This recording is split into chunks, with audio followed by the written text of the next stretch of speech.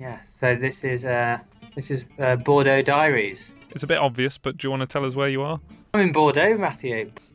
This is Bordeaux Diaries, a year in the life of DMU student Callum Taylor as he studies drama in France and in French. So, you had some visitors in the last couple of weeks, haven't you? Yes, I have. I've had my mum, my mum's partner, my brother, and my sister one weekend, and then my dad and my stepmum the next weekend. And how was that? Both were great. Went to there's like I don't know if I spoke about this before, but there's a huge dune, which is the biggest dune in Europe. Like a sand dune? Yeah, sand dune, yeah, Oh, right. and it's the biggest in Europe. And so I went there with mum and Rob, which is mum's partner, and my brother and sister. And then I did the exact same thing then next week with my dad and Susan. Oh, that's a bit strange. Did they know that you did the exact same thing? Yeah, and I did the exact same thing, giving them both tours of Bordeaux as well. That must have been very strange for you. Well, free food, free drinks. It's all right. Oh, yeah. Was it a bit Groundhog Day, though? A little bit, but it was with different people, and just sort of detached myself from what I was doing, and just spoke to them and stuff like that instead. And was it odd kind of having them there in that context, in that country? No, it was nice because I've not seen them since Christmas. And how long was that? That's like 3 months ago now. So flipping heck, 3 months. But yeah, so it was nice to see them because I'm not going to see any of them again until April, the end of April. Yeah, I was glad to see them because I was missing home a little bit, and they brought home to me. Oh Aww. Did they bring any home comforts with them for you? no, I wanted peanut butter, but no one brought any. Ah. I'm running out. Every morning I get terrified that I'm going to run out soon. I thought that you found a shop that did peanut butter. Oh yeah, I have, haven't I? Well, that's one problem solved. Glad to hear it. Thanks for that. Yeah, I went to Saint-Emilion, which is like I don't know if you've heard of Saint-Emilion wine. Probably some of the listeners will have heard of it.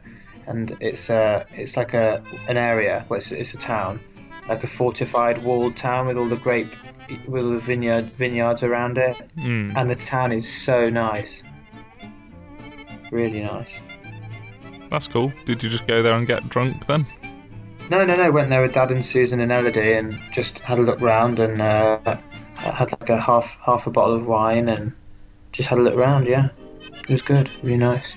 And then yes, and then Elodie. Well, my dad met Elodie's mum and sister. How did that go? Yeah, it went really well. We got on well, and Armel bought them two presents, which were two books, and Dad and Susan were well chuffed with them because it was like French cooking recipes, and then like a Bordeaux wine guide. So That's I mean, cool. I'll enjoy having a read of both of them when I get home as well. So yeah, it was really nice of her. And what language did they talk in? But Armel's bilingual, so we all spoke English because Susan can't speak French. Ah, okay. Well, I don't know if she can or not, but she didn't anyway. I took my brother and my sister to a French party. You go to a lot of parties. What did you do at this one after last time? Because last episode was me essentially telling you off. Last episode was full of regret, wasn't it? Yeah, it went very well. Do they speak French? My sister can a bit, but they just spoke to people who spoke bad English most of the time. They had a ball. They loved it. Good. Did they think it was particularly different when they were back home, or was it just another party? Just another party. No, they enjoyed it.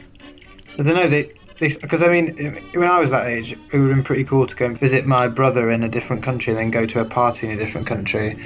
So I think, yeah, they said that was one of the highlights of the trip, which I'm happy about.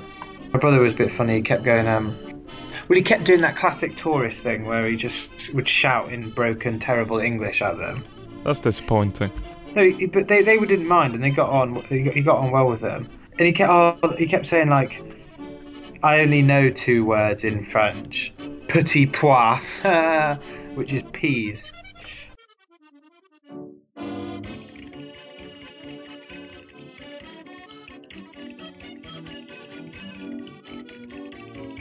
Oh, I had a bit of a disaster as well. Found out that. So I've been told that Erasmus students don't have to do exams. Yeah. And then I find out a few days ago, the day of one of these exams that I don't think I have to go to, that only applies exams at the end of the year. So pretty sure I've failed. What was the exam in? Oh, there's one today as well in critique, and there was the one yesterday was in Arabic theatre. So what's the point in these? Because you said that you don't even have to pass this year. Yeah, but it would have been nice to pass, but that's not going to happen now. You reckon you're just going to outright fail? Yeah, probs. I could go and get all my marks from like last year and. So you went to this party with your brother and sister, and we were talking about a party last time. Has anything happened as a result of the things that you said to people? You were very honest with people last time and told them some truths about themselves that maybe they didn't want to hear. And at the end of the podcast, you said, I asked you, have you lost any friends over this? And you said, well, I haven't seen them since, so I don't know. Have you? I don't think so. I saw two of them, and they were alright with me, so I think it's okay. We went out, and Colette just drank. She drank way too much, and then so she's really drunk, and I'm like, she says, she whispers it to me, Callum, I really need to go home. So I'm like, okay. So then I'm like, I need to finish my drink. So I go and finish my drink, come back over, and I'm like, are you okay? Do you want to go? And she like screams at me, don't patronise me, Callum, I'm fine. Right, okay. But then like 20 minutes later, she says, okay, let's go. So we went, and then we're getting right near to her house, 'cause I'm sleeping on her floor. She's like, oh, let's go into this bar for like one drink, and I'm like, oh god, this is a bad idea. And we get there, and she's like, oh sorry, the bar's just closed, but there's that one over there is having like a lock-in, so you can go in there. So we go into this bar through like a side door under a curtain, go in, and we start talking to this man at the bar called Rodolphe, which is like the French version of Adolf. Whoa, okay. Yeah. So when Colette hears that, she does a Heil Hitler salute. Oh. In the bar, and people are watching her, and she did it 5 times.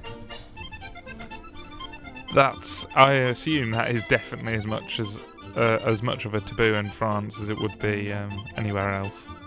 It's worse in France because they actually invaded and took it over. Yeah. To a guy basically called Adolf. And so I was like, right, okay. I didn't think anyone was called Adolf anymore. Neither did I, but looking at the faces around the bar, I was like, Colette, you cannot do that. And she's like, no, it's fine. Rodolphe understands, and he's like, not really. And he was being quite nice compared to the looks we were getting from the people, and I pointed them out to Colette, and she went, and I was thinking she would be like, oh, okay, right, let's go. But she wasn't. She went over and was like saying sorry to them all and stuff, and then someone said, she said to someone, I'm really sorry, and he was like, yeah, I think you should leave. It's being in France.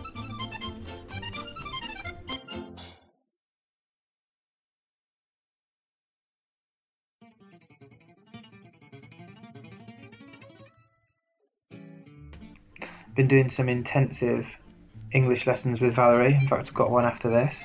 Good. It's been going well. Been doing idioms, euphemisms.